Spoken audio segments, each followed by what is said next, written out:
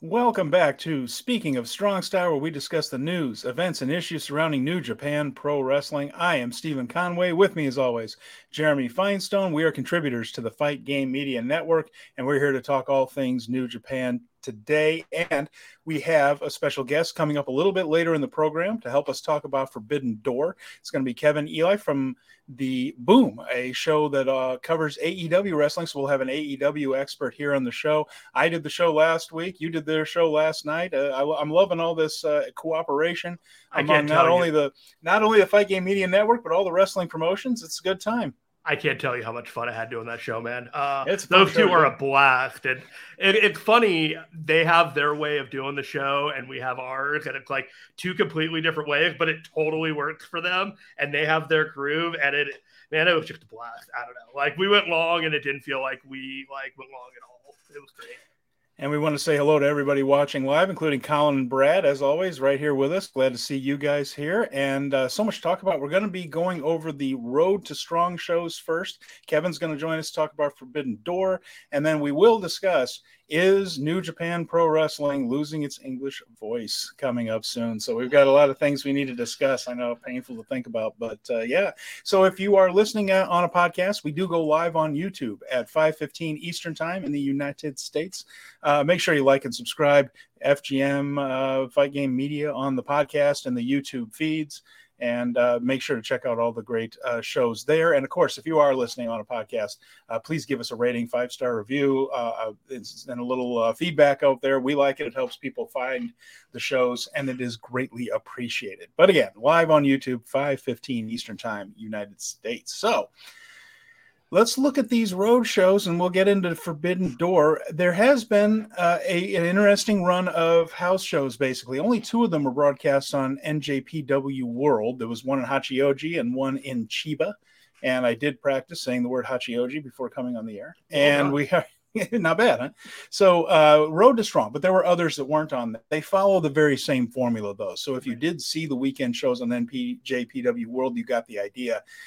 Starting with the Young Lions, Jeremy, most of them open the show and have begun working 10-minute draws against one another, which is kind of another step in the progression, isn't it? Mm-hmm. They keep them in these 6-man tags and these tags, and they learn doing little spots here and there, and then they start getting more and more of those matches, and now they're starting to do those 10-minute draws in the openers, including one, Kosei Fujita, drawing with Ryusuke Taguchi, a main roster guy. It went to 10 minutes with him. But it's been various combinations of guys doing these 10-minute draws. So Fujita, who we mentioned last week, says he's no longer a Young Lion, is still being booked that way, though. He is coming out to the TMDK music instead of the Young Lion music. He's still in all black, and he's still working these early card matches. And he did take a loss to Master Wato. But other than that, he has been doing mostly draws there. So a little gray area with Fujita at the moment, although talent-wise, this is a future star. I kind of look at it in the, okay, this guy has told you he's no longer a Young Lion, but now he's got to prove it. It's not just to say that you are, show that you are kind of thing. And so he's got to show his fighting spirit kind of thing. And I think that's the story that they're going, is that he's got to fight for that delineation from what he says he's no longer. Bolton Oleg, or Oleg Bolton. Again, it depends. He's kind of taken on the Japanese system of his name. His first name is Oleg. His family name is Bolton. But just like in Japan, he's Okada Kazuchika when introduced by the ring announcer. He's been going by Bolton Oleg. He also speaks Japanese fluently, so he's kind of going with that as a name system there. So, but his name is Oleg Bolton if you're in the West. So basically, either way is correct. We'll just go either way. He has been showing a lot of improvement. He is starting to get a little bit of momentum right there. And it's been fun to watch that. He's, again, greener than most Young Lions because he's fast-tracked. So most of the time when you start to see Young Lions on cards, they're a little more polished than Bolton Oleg is. But he's learning quickly. There's little doubt in my mind that if he sticks with pro wrestling, he'll be a star in it because, who looks like that? and just who is. And so it is going to be interesting to see how he goes. The other thing, trend here, Jeremy, is involves the new people in Bullet Club. Those guys are really getting a hard push, almost a shove, in fact.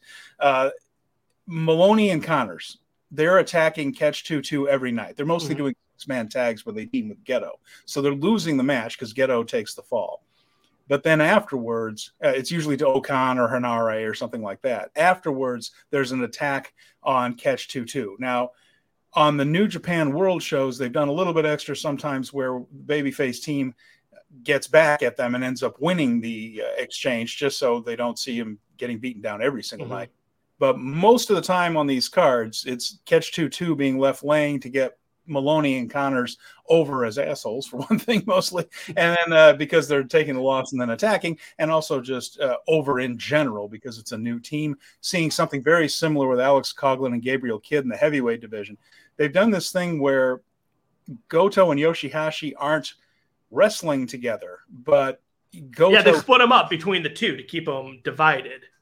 So that the War Dogs can beat someone and not have them beat the champions. And then they attack Goto afterwards. Yoshihashi is often at the announcer's desk and has to rush in to try to help Goto, and either takes an ass whooping or ends up getting the comeback, that type of thing. Some sort of post-match clash. Again, getting Alex Coughlin and Gabriel Kidd fired up and in the minds of fans as a dangerous team and a threat. The other thing they did was officially get on the microphone over the course of these shows and accept the challenge for 2 matches between Bishamon and War Dogs, Coughlin and Kidd. On the road, or the strong shows there, the Independence Day shows on July 4th and July 5th, the 2 sets of titles, the strong tag team titles, the IWGP heavyweight tag team titles, will each be on the line in separate matches. On July 4th, it'll be for the strong title. Those same 2 teams will meet the second night for the IWGP title. So that has that's the one little angle that we were suspecting was coming and we saw officially. I have a question for you that I have come across in the corners of the internet, and I need a strong style judgment on this. Okay. Are you ready? Sure. The War Dogs. Are all of David Finley's recruits the War Dogs, or are the War Dogs just Gabriel Kidd and Alex Coughlin? Because in the backstage comments, there is a lot of "that's my dog" from Clark Connors and Dan Maloney. They're all using the dog phrase about each other, but I've only specifically seen New Japan refer to Coughlin and Kidd as the War Dogs. So what do you think? I think it could morph into that. Right now, the War Dogs are Alex Coughlin and Gabriel Kidd, and they were wearing T-shirts that said that on it. And what we haven't seen is Maloney do. If Maloney and Connors come out in those same shirts, then we have our answer right there. But so far, they haven't. That could be a thing they do, and just say, "This is the new Bullet Club. These are the War Dogs. This is my crew." Again, as Finlay consolidates power by bringing in his own guys, trying to protect against the overthrow. I'm kind of curious to see where Chase Owens ends up in this, because with this current Crown Jewel's about to get scuffed, buddy. Well, you wonder if he's going to go the way of ELP in this, because I think the fans might be ready to at least treat him a bit like a baby. He's not going to be over like ELP is as a baby face, because he just doesn't have that kind of charisma. You think he'd be like tagging with Tama Tonga in a couple of months? Who knows? I don't know. Is there? I guess my question is there a place for him in this? Because really, he was attached to the Gorillas of Destiny and Bad Luck Fale, none of which are either in Bullet Club or a part of the roster right now. As Fale is mostly working on Tamashi, that Oceania project they have, and his training school in New Zealand. I immediately said no. But the more that I think about it, the more I like the idea of a general Bullet Club and then Finley having almost like an elite hit squad of his 4 guys that when he wants the job done, he calls on these 4 rather than the rest of Bullet Club. But he's not against them if they fall in line, because it's just more people for his cause kind of thing. Let's take a look at some comments here, because we have some pretty smart people watching this. So War Dogs, I believe, is just the tag team, according to Brad. There is one theme for War Dogs. If Maloney and Connors don't use that theme, they aren't War Dogs. I was on that with you, and I needed to make sure that I was seeing it from all perspectives in terms of where people were coming from in this one. And Brad also mentions, if you haven't seen the shows, the one from Hachioji and the one from Chiba, Kevin Kelly said he was working on the 17th commentary yesterday and the 18th today. So Hachioji yesterday and Chiba today. And surprisingly easy, though, to watch without the English commentary, I will say. Yeah, doesn't really bother me. And Brad mentions, I love when a wrestling company has a plan in place to split titles in a proper way. Amen. Yes, I like this. It is a clever way of doing it, and I mean that's really where it's going, isn't it? They're going to split these titles up. It makes more sense for Coughlin and Kidd to have the strong titles, although it could go either way. Just because I think those guys working out of the LA dojo will be in the United States more, and most of these strong shows, with the exception of the 4th and 5th of July, are taped in the United States. Speaking of young talent, one of the other subplots of these Road to Strong shows is Hanma is insisting on trying to pin Shota or Ren or anyone in the G1 so that he can prove that he is worth being in the G1. And it is a noble subplot, but it is also tragic. And unless real life consequences cause unfortunate things, I don't perhaps see that happening, and that is tragedy. This is one of those times when you use the term ill-fated attempts. I don't think it's going to pan out for him. Although he does look better than he's continually looking better in regard from the injury that he had years ago. And I never thought he would look at this level when he came back in the first place. So, Honma, it's tough because Great Bash Heel was a pretty good tag team. Honma's never been a classic good worker, but there's just something about him. And he did a thing years and years ago in the G1 where he just couldn't win. He would come within a whisker of winning his matches, and then he would lose in the end.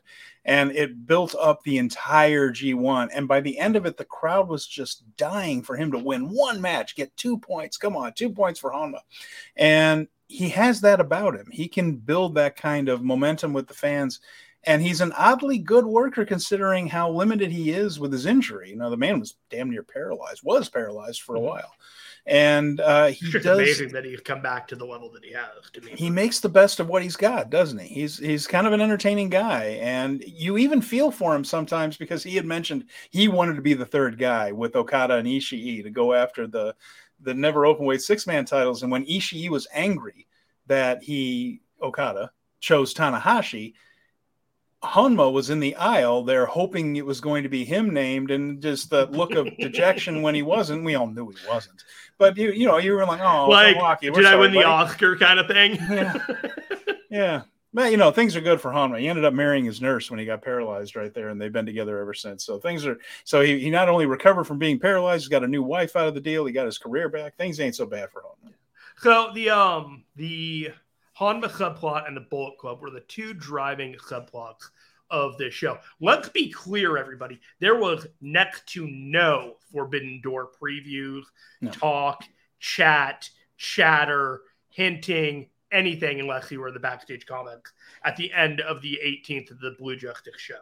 It was, we are done with this. We're going to go do our super show in which we are agreeing to show up for, and they'll tell us what we're doing, and then we're going to go off to CMLL and G1. Yeah, we were looking at this. We also lost Doki for a couple of nights of the tour. He got sick, and out of an abundance of caution, as they say, he was pulled off a couple of cards. Nothing serious, apparently. Everything I'm hearing is that he'll be back and fine. It was just that he was running a fever, and they didn't want him. What's that? By Forbidden Door, cornering SANADA against the Wiles of Hook. Or I think I know there's going to be a Los Ingobernables presence in Fantastica Mania. Yes. So there's another thing after Forbidden Door. There is a Fantastica Mania run in Mexico. Of course, Fantastica Mania is a tour where the CMLL wrestlers come over to Japan and work with some of the New Japan guys. And that, for the first time I can remember, is going to be reciprocated. And some of the guys are going to be going over to Mexico and work a few shows, culminating with Arena Mexico on June 30th. I know Naito is going to be there. It would make a lot of sense if Doki were there too, given his history in Mexican wrestling. And finally, Doki would make it to a CMLL show. So I'm really hoping that hasn't been announced. Very little has been, other than that Naito is definitely going. But man, I would love to see, after all those years on the independent circuit, Kevin Doki, and see him walk down that aisle at CMLL in Arena Mexico finally, after all that, next to Naito as part of Los Ingobernables. That would really make me happy. Not as part of Los Ingobernables or either against him. I'm hoping that Doki makes the damn tour. I want him to work CMLL once before the guy dies. Real quick, we have our guest a second, but I want to ask you one more question. Is there a way to watch these Fantastica Mania shows through CMLL YouTube? Is that the 3-week delay? Is that AAA? I don't remember what that is. It is a delayed thing on the CMLL YouTube page. So usually their Tuesday night shows at Arena Mexico go up, and then the Friday shows at Arena Mexico go up later. The Friday shows are the big ones. And there is a delay. I'm not aware of any other way to see the other shows on CMLL. So go to the CMLL YouTube page, and over the next couple of weeks, after the shows actually happen, should be able to see some of that. So some of those guys are going to be out coming up at the end of the month. I believe the Arena Mexico is the culmination of it, and that's on June 30th. So whatever they do at Forbidden Door, they can just catch a plane south after that from Toronto. So they can cover the entire North American continent, go all 3 countries. Let's do it. So we're going to pause real quick on our coverage on the road tours and welcome our guest, Kevin Ely. Kevin Ely is from The Boom. He is stopping in tonight to preview the Forbidden Door and the road to Forbidden Door on AEW Dynamite. So we are going to welcome him on now. Kevin, how are you? I'm good. Long time no see, guys. Feels like it was just yesterday that we... just feels like it was just yesterday we were talking, Jeremy. We are covering the New Japan Strong shows, which is essentially just the road to the Independence Day shows on July 4th in Japan. Surprisingly, none of these shows really covered the Forbidden Door. We're just wrapping it up before we moved on to the Forbidden Door. Anything that with your... Okay, we'll pivot to this. Kevin, what New Japan have you been able to catch up on the road to Forbidden Door as an AEW watcher? Did you start with Dominion or any other shows before then to kind of get into high gear? And how's it been for you to just ease into it? So I mainly I'm watching the big shows, the big tentpole shows, and I've been pretty okay keeping up on the major U.S. shows. But other than that, I've not. So this has been a process of almost re-educating myself because so much has changed in the landscape in like the last 6 months that there is a lot I feel like I'm catching up on. So it's been interesting to come up with that because I mean, New Japan is still, if I, when I talk to people and tell them I'm a wrestling fan for the first time, I say I love Japanese professional wrestling because it makes it sound much cooler and more refined. And New Japan is probably my favorite style and presentation of pro wrestling, but AEW is just what I've chosen to follow. Sorry, I was just trying to adjust my volume. I'll speak a little softer. So AEW is like what I choose to follow that, and so I've been keeping up with New Japan because it's still my favorite, but I'm really only keep up with the major shows. So as far as the details of like the programs and things, I'm really here to learn. Well, that's the kind of show we have. So you come from one angle and we come from the other, and then we meet in the middle. And we have the perfect Forbidden Door preview when we do it this way.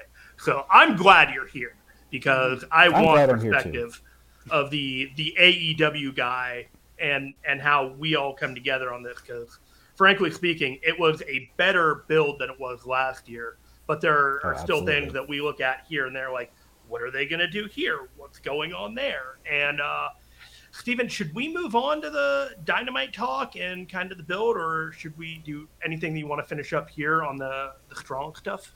We can go into the only other thing really mentioned for Strong is Yota Tsuji continuing to get this big push.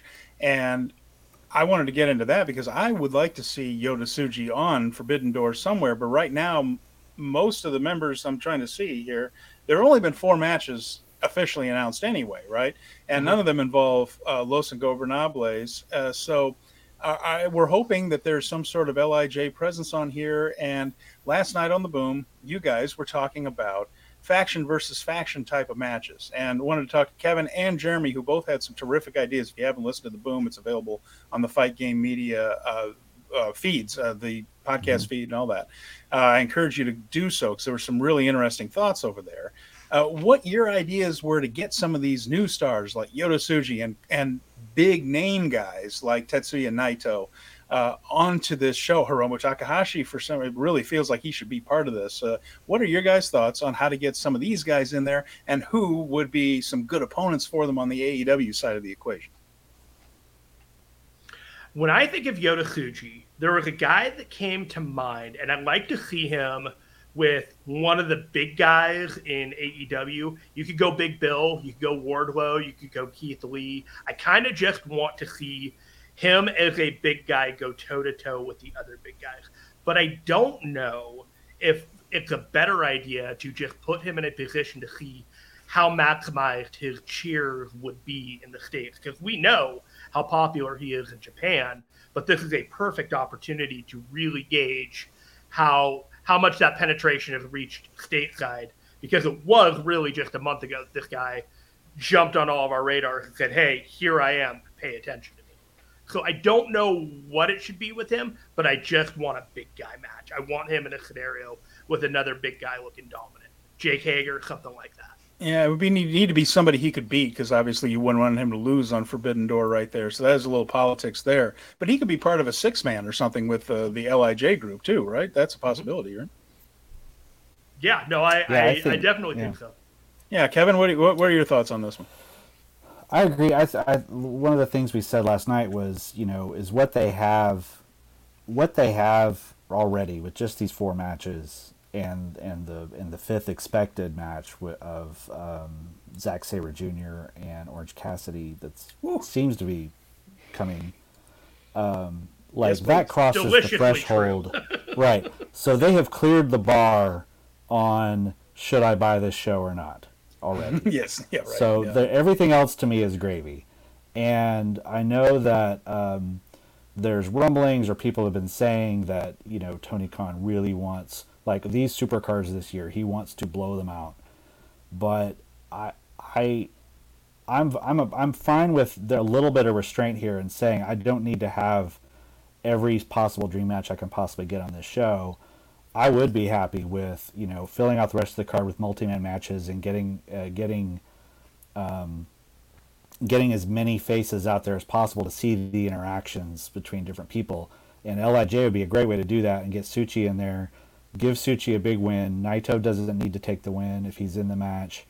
But, like last year, to me, one of the standout things was Shota Umino's U.S. coming out party as a real star. And I believe that helped, for American fans buy into, now I want to see what he's doing in New Japan now and make a big splash. And so I think it's important for New Japan to put someone like Suchi, especially Suchi in particular, to give him a showcase moment, a showcase win, to say, man, this is the kind of stuff, this is the guy you're gonna be hearing from on, if you subscribe to New Japan World and follow this promotion, not just, So I think it's important for them to show off this new talent to the new audiences. As far as opponents, I hate to throw out Lance Archer, because all Lance Archer seems to do is come out and lose anymore, and I think he's pretty sick of it too.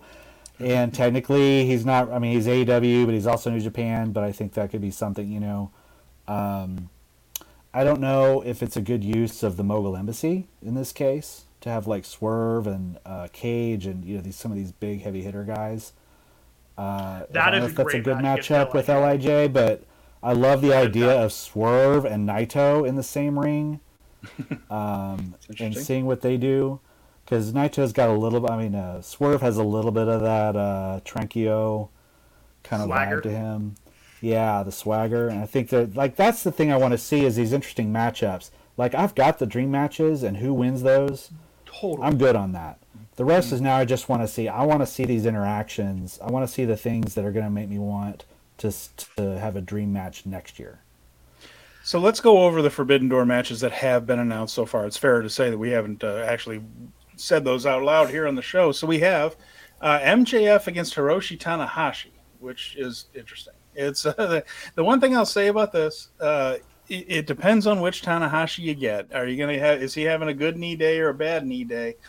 When Tanahashi's having a bad knee day, he looks an awful lot like Hiroshi Tenzan in there. Sometimes it's hard for him to have a really good match anymore when he's having a bad knee day. MJF is a terrific heel, one of the best in this industry, one of the best in a long time. Hiroshi's the classic babyface, if there ever was one. It's a fair point to make that Hiroshi Tanahashi challenged for the AEW title last year and lost it on this show. So I'm not going to lie, I was a little disappointed that it was Tanahashi against MJF when it came to the AEW title.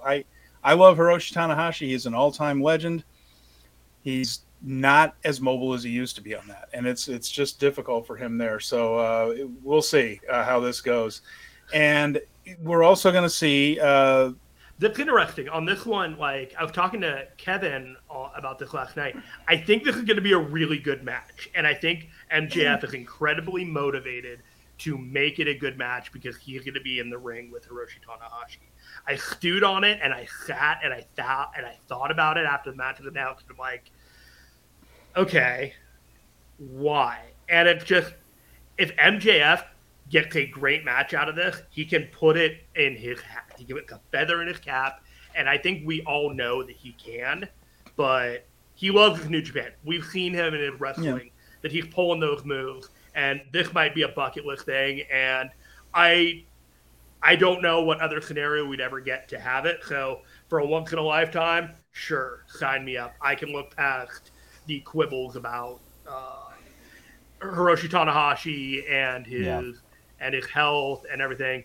This has marquee all over it, even though there are two matches that are completely overshadowed. Well, let me say one other thing, too. Is Tanahashi's an incredibly intelligent worker, and he reminds me in a lot of ways of Sting, and not just because of the legend status, but in that he might not be able to do what he used to do in his matches. But both men are incredibly smart about what they do and when they do it. Mm-hmm. Their timing of it, and maybe they don't do as much, but everything they do gets maximum impact. That I'm okay. I don't think this is going to be a bad match. I just keep thinking that, man, there's a roster full of guys. I don't know. And I just know that I saw Tanahashi not very long ago, and he really couldn't run. He couldn't. There's a roster full of guys, but there is a clock on how long you have if you are ever going to do this match. I guess so. This match is never going to get better. Well, that's this is probably the last chance. You know, like if you're gonna have MJF and Tanahashi, it's got to be now. It's only gonna get worse from here, probably, unless you just time it just right with him resting up or something. But I agree.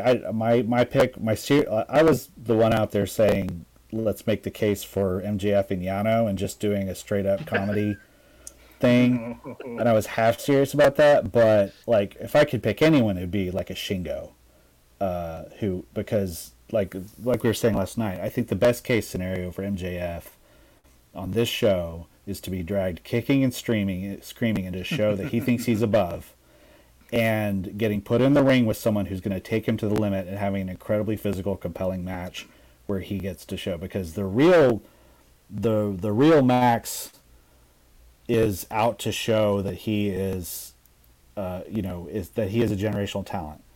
The character of Max is trying to be above it, but the real guy, he wants to go out there and have a banger, and I think it'll be good. I'm really interested to see how it plays, because I think MJF does well when he's proven to be a very physical wrestler, and in his best matches are the ones where he's like really being pushed physically, and Tanahashi's not really going to do that with him. So it'll be really interesting. The other world title match on this show is going to be SANADA, who put out an open challenge, and it was answered by Jungle Boy Jack Perry. And I wanted to bring this match up first here, just because I feel, Kevin, that this is more of an angle than a world title match. And I'm curious to see, because they're making the point, and there it is on the screen, that Hook is going to be in Jack Perry's corner. There's a lot of moving parts. There are a lot of moving parts going on with Jack Perry, Hook, and on the other side, Luchasaurus, Christian, and all that. So there's very little doubt that Jack Perry is going to lose this one. I don't think the world titles are in any danger of changing hands on this show. That's not the point of it. But do you feel that there's going to be the beginning or a hint of an angle with Hook, or are they doing a big angle with Hook on this show? I guess I'm saying, are they planting the seeds here, or is this going to be it? My gut says you won't see anything on this show that's blatant. Yeah. I think you'll see Valiant Jack Perry probably have a really good match with SANADA. Oh, yeah. Have a couple of really good hope spots. It'll probably overperform people's expectations, I think, especially for the U.S. fans who are like, wait, that's SANADA? That's not who I remember. And then he'll lose and probably get comforted by Hook. I think what they're doing is, I think this is leading towards Jack turning on Hook. Yeah. But I think it is like what we're doing right now is laying the seeds to have the relationship that's going to get broken later. Okay. Yeah.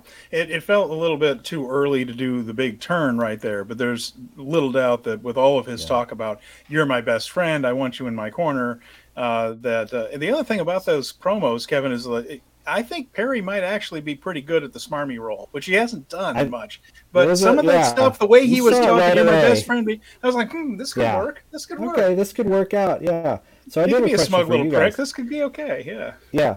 Yeah. So you've got the Dylan McKay, like when Dylan McKay goes evil, like he's been practicing, he's been watching the footage.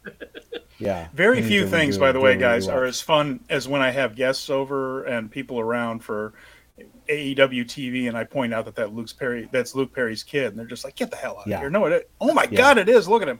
You know, they there's two things I always bring up. That's Luke Perry's kid, and she's really a dentist in real life. Right, yeah, exactly.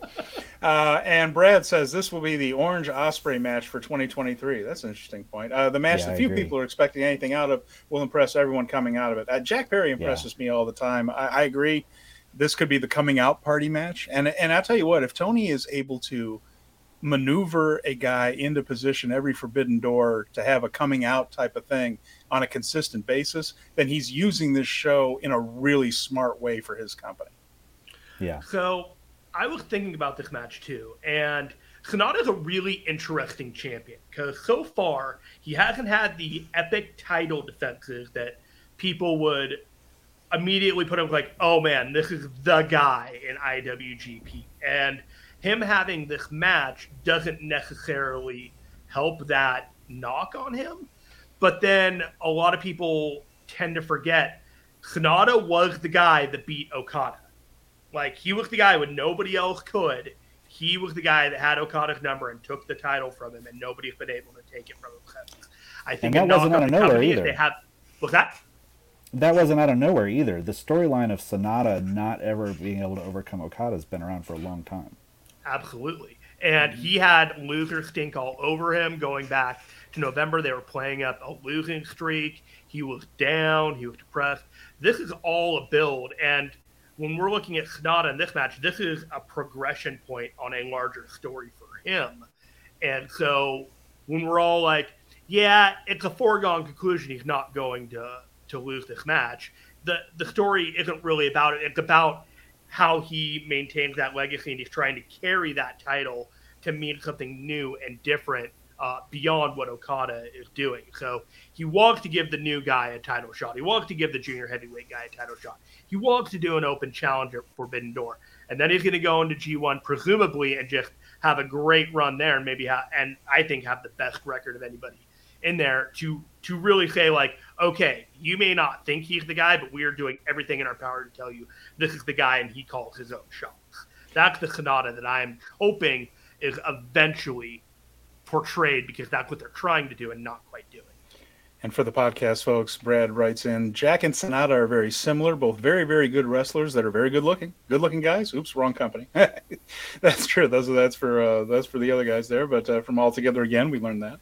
But they don't have a ton of charisma outside the ring. Yeah, it's a problem with SANADA.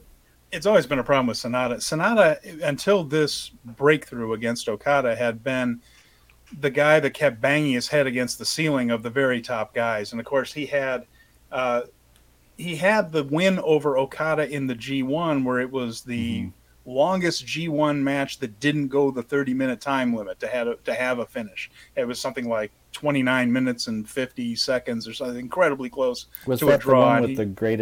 Was that the one with the greatest 2 count in history?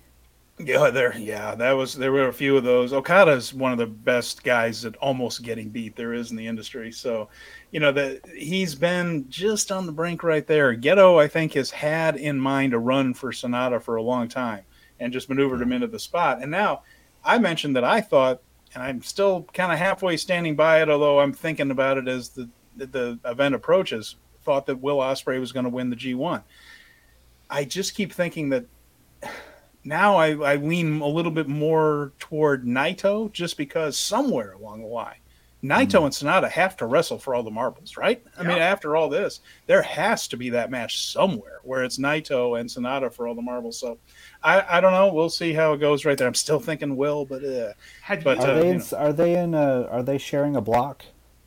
No, none of them are. No, none of those three guys are. No, but there are strategic setups so that the semifinals and the quarterfinals, as we were talking in the Discord, if you put them in the right places, you can almost kind of read where they could go. You could come up with 4 or 5 different scenarios that all just have these completely amazing matchups that we haven't had since before the Cup, and just feuds that I'm very excited for that Sudoku puzzle. SANADA is at the kiddie table. Basically, it's him, Chase Owens, and everybody else in his block is making their G1 debut. So he gets Ren Narita, Shota Umino, Kaito Kiyomiya, and Yota Tsuji, all in that block. So that's intriguing. I keep looking at this image, and I go back to the MJF image, the one before, and SANADA and MJF are the two opposites of the same coin. They both have a perception of being a champion that they have to prove something, either to themselves or to everyone else. They both beat presumably the top guys in the company at the time when people were like, is he really going to beat the guy? And it was a question. They both come out with their robes in their free time. They both coming out in the suits. SANADA is the face idealization of the fighting champ, and MJF is the heel idealization of the unfighting champ. It is really amazing when you think about it, the similarities of the two champions right now. Yeah, I think SANADA has a little more. I think everybody understands that MJF is playing this character, but that he's actually one of the very best in the business. And SANADA, I think there are still a lot of people that aren't sure SANADA is the right call for New Japan. I don't think too many people doubt that MJF is the right guy for main events. But I think there are still some NJPW people just thinking, SANADA? Really? That's the guy? So I think he's going to prove it. And I admit that I had my doubts about it a little bit right there. But he's winning the over all the time. The tickets are up. The sales are up. All the reactions to everything is that they like having SANADA on top. Yeah. Okay, so sell me on. I meant to ask this last night, but I'm glad I'm on here with both of you to get it. Sell me on just 5 guys. Because when I saw the names that are in this faction that are now the faction of the champion of the company, and I think this is the lower rung of Suzuki Gun, plus and Taichi, who I consider not lower rung. Okay. And SANADA, and I'm thinking, wow, that's a 3rd string faction, if I heard it. But everything I hear is they're doing very well and they're very popular. So what am I missing? I will say this, that Taichi has been having career years lately, and you said that you didn't think of him as bottom tier. Yeah, I don't think of him as like that. Yeah. Yeah, he's really had a career renaissance lately, especially he's improved every year since he's moved into the heavyweight division. The other one, Doki, has really come along, and for a while he was the guy in Suzuki-gun that protected everybody else and took the losses. He was the Bushi in Los Ingobernables. And since breaking away from that and joining just 5 guys, he's been pushed a little harder. And in the Super Juniors this year, he had a really good tournament. He has shown in a singles match with Tetsuya Naito that he can go with a heavyweight. And I think he is on the way up. It's going to take a little while because Geto does things slowly when it comes to this. He is the king of the slow burn, where it takes years for a guy to make it all the way up there. But I think Doki is headed that direction. The other one, Yoshinobu Kanemaru, has gotten out of his Suzuki-gun act. And there was an act to Yoshinobu Kanemaru. He was doing basically the same match each time, which is what they wanted from him. And I think he has broken out of that. He's gotten into more of a submission wrestling style. He's made the figure four a cornerstone. He has 100 ways to get in and out of it. And I think he has also been wrestling better now that he's broken away from that. I think they just need freshening up. And they've changed their working style a little bit. I think they're working harder, and they're having better matches. So I would say that Kanemaru is a veteran. He's over 40 years old. He's got over 20 years in the business. You know, he's closer to the end of the career than the beginning of it, but he's seen a bit of a resurgence. Doki, I'd say, is the other way. He's on the way up. And then, like you said, you have Taichi, who's brought new things to the King of Pro Wrestling title. So that's my sell to you on that. An up-and-coming junior heavyweight, the classic veteran junior heavyweight who's having one more really strong run, and then two very strong wrestlers on top. Taka Michinoku is there to protect everybody and to talk, and he's effective at both. So he's the guy that can wrestle for a little while in a match, take somebody's finishing move, and it doesn't have to hurt anybody else. So there's my sell. Jeremy, did I miss anything? There are a couple of things I'm just going to add for context. So around this time last year, New Japan announced that they were going to go with an initiative called New Japan Pro Wrestling 2.1. And that meant they were going to be changing a lot of things, including how they do the Young Lions program, just really redoing everything in light of the COVID protocols and just things that had aged out into some of that. We then cut to around November, December, and Taichi and Sanada have like a frenemies thing going on all throughout the World Tag League. Sanada is in it, Taichi is not, but he's still cheering him on, really just kind of, you're my bro, you're my dude. Great. So they plant the seeds there. So if you're watching, you know all these things are kind of happening. We then get to the Suzuki-gun breakup, which in and of itself was a tremendous event at the end of the year for Wrestle Kingdom. But what you ended up having there was not just what everyone assumed was going to happen, which was Zack Sabre Jr. was just going to take the faction over, and it was going to be all business as usual. They basically split this up into three different factions. The Just Four Guys essentially looked like the loser faction out of that because you didn't have Sanada. You basically had Taichi and a couple of guys. And then you got to the New Japan Cup, and then you had Sanada and Taichi realize that, we're friends, we're doing this, we're getting together, and Just Four Guys just became Just Five Guys. And essentially what you have is the Japanese version of Kevin Owens and Sami Zayn reuniting, and now they're at the top of this faction, and they're kind of running the show, and all the fans over there are like, hell yeah, these guys have been running together for years all over Japan. Now they're doing it here in New Japan. It's their time. We are here for it. That is my sell for you, because they've been laying the groundwork for all this for a while, and just the reward and the payoff for the consistent fans is what they're looking for, even though when you're looking at it from the inside in, you're like, just five guys. I really don't get it. I want to get it. It seems like everybody is already in on it. What am I missing? It's really just the connection and the investment. It's the long-term feel-good aspect of it. It's like, okay, these guys love hanging out with each other. Even in the backstage comments, Taichi's like, I'm gonna go home. I was off tonight. I was like, what was up with that? I was like, I don't know. You walked a different way out the entrance, and it threw me off. And I don't even know, man. I'm just gonna go get ready for the G1. I was like, all right, man, you do that. Have a great weekend. Like, they're friends. Later. Brad makes another good note here about Doki. He said he was an injury replacement a couple of years ago. He was never meant to be brought in. And so Gedo didn't know what to do with him, especially since he wasn't New Japan made. Yeah, he came in because El Desperado broke his jaw just before the Best of the Super Juniors. So he was brought in to fill in that spot. He had been wrestling in Mexico and was back home, and they just said, well, we need a guy quick. And he came in, did well enough in that Best of the Super Juniors that they decided to keep him on and kept him in Japan. And it probably did take a while for him because he really didn't have a spot. He was just filling in for El Desperado for a while. So he's a good worker though. He's really good.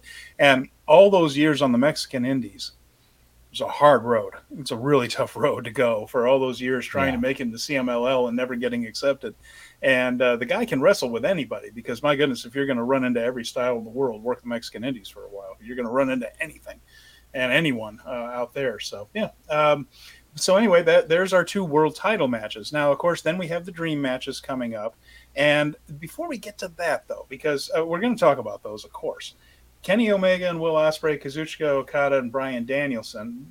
Okada and Danielson is the all-time dream match. It can be a self-contained unit, one match. It doesn't have to have a ton of angles, although I guess Okada is going to be on Dynamite on Wednesday to call out Danielson, was how it was portrayed there, that he was going to come out and call out Danielson. So there might be a little bit of a confrontation there. It doesn't need a whole lot, though, does it, Kevin? I mean, at this point, they could have announced this match, and I would have ordered the pay-per-view, let alone Omega and Ospreay. It just 2 of the very best in the world that have been on parallel paths, meaning they're never going to cross. These guys are never going to face each other. We finally get to see it on Sunday. Yeah. This is... this isn't a great comparison, but it's The Undertaker and Sting. It's, Bret Hart and Misawa, even though they did wrestle, I think at some point. But this is a generational dream match that needs no build. It's just the 2 names is the build. And I think even Wednesday, I think the build. Personally, I think the build won't even be to build that match, but to set up what the rest of BCC is doing. So I was going to ask you guys in terms of that prediction, if this calling out Okada, I could see being, I'm going to call you out, you come out, and when you come out, you're going to realize you're surrounded by the BCC. And does that set up chaos? But then I think, well, what's the most, Occam's razor says that means chaos equals best friends and Rocky, or maybe Ishii, and I don't think we want to see that. That's not what we want, BCC to be doing, the other 3 guys in there. So are there any scenarios you could see out of that where Okada is bringing someone with him, and this segment is used to set up a multi-man match, or some other, maybe Eddie Kingston's involved in some way? I think you could see something like that, definitely. And I think Ishii is the one, Jeremy, that comes to mind the most from Chaos that could come out there and help Okada. He's been the one that's closest to Okada within the Chaos faction all along. We mentioned on the show when I was on the boom there that Chaos is the least cohesive of all the units in New Japan. They are chaotic. they tend to go off on their own and handle their own business right there. But Ishii has been at Okada's side throughout. Yeah. And I definitely think you could see him come out. Now, who he ends up staring down could be just Claudio, which I would love to see that match. Like I've mentioned before, Claudio Castagnoli is a New Japan wrestler. He just doesn't know it yet. And I just feel like that could be the classic one. He's the one I actually won in G1 more than anybody else, actually. So I'll shout out Paul Fontaine. He suggested Kingston and Ishii versus Mox and Claudio Castagnoli. Whatever Kingston has, he's got a window of Forbidden Door. He's got the Dynamite after, and laughably, the Collision on July 8th to do whatever he's got going on in AEW before he is off to Japan for good until at least the middle of August. So whatever they brought Kingston in for, it's got to be something pretty immediate. And I imagine something with Ishii, something with Moxley, given that they went in that direction so quickly and kind of haphazardly. It didn't really fit the angle. It's just like, oh, surprise, Eddie Kingston is here. Okay. And Eddie does make a lot of... still around. and you can do the thing where eventually it leads to Kingston going eye to eye with Ishii. Maybe there's a malfunction somewhere in the match or something, because they are in the G1 in the same block. So you could always do a thing where, okay, we're going to butt heads a little bit because we're going to crash into each other in July. So what if Kingston is on the same team as Moxley? Like they have a Moxley, Kingston, and Claudio, and they still can't work with each other. They can't deal with each other still. It's possible. It's Kingston and Claudio on the same team. Yeah, I mean that's they've done it before. Yeah, they have. Yeah, that's possible. And there's so many people right now that you're wondering, are they going to be on this? What's Moxley's spot on here? What's the elite spot, for the love of God? We know that Kenny's in a huge match, of course. But you tell me that Adam Page and the Young Bucks aren't going to have anything to do with this? That I'm real skeptical we're of. Less than a week away, and we don't know what the Bucks, Hangman, Eddie, maybe they have a Bullet Club match. Maybe it's them against Finlay and a couple of the War Dogs. Yeah, could be. I mean, there's just so many directions they could go, and we just don't know. There's a lot of card to fill out so far. There's a lot of card to fill out. So Brad just one of the scenarios I had. I'm sorry, go ahead, Kevin. What? That they just added an Eddie Speak segment to Dynamite. You just put that on the screen. Brad that makes me think that maybe Eddie's not going to be involved in this. That segment. Maybe he's just coming out to call out somebody. I mean, he could just come out and be like, Ishii, let's go, partner. And that's it. Like, that could be the whole segment. Yeah. I've always wanted to take a chunk out of you. Let's do it. Yeah, absolutely. I don't want to peel back the onion on match card renders, but if you pay attention to this match card from Eddie Kingston for Dynamite, and then you pay attention to this match card for Eddie Kingston for Independence Day, it seems like he took the photo on the same night. Yeah. Probably did. Yeah, do the backstage photo well-groomed beard there. So, do you, Kevin? We mentioned the Elite. We mentioned these other guys there, the Moxley and Castagnoli and things. Do you have a theory on where the Bucks could end up, or Adam Page, or are you like us, where it's just like, geez, there's so much of the roster that's free that could be part of this that it's hard to pin down? I have no clue, because especially with the Bucks, and I think you guys have pointed this out, that like the heavyweight tag team scene seems pretty slim. Mm-hmm. Now, you could, because of like Aussie Open is out, but you could have Akira and TJP go against the Bucks as an undercard version of the Omega Ospreay, and just pair them up with the juniors, because I mean they're put Jeff Cobb in that match and Hangman as well. Yeah, Hung Bucks against those two and Jeff Cobb, that'd be a great match. Yeah, I think that would be the kind of thing, if you're not going to put Omega, I mean not Omega, Hangman, like I'm still mad we didn't get Hangman Okada last year. But if you're not going to put Hangman in that type of match, I think just put him in a 6-man where it's just going to be a great match, and I think that's, I like the idea of those undercard matches that mirror the main event counterparts. Sure. No, I think I like that a lot. I think that would be a great way to do it right there.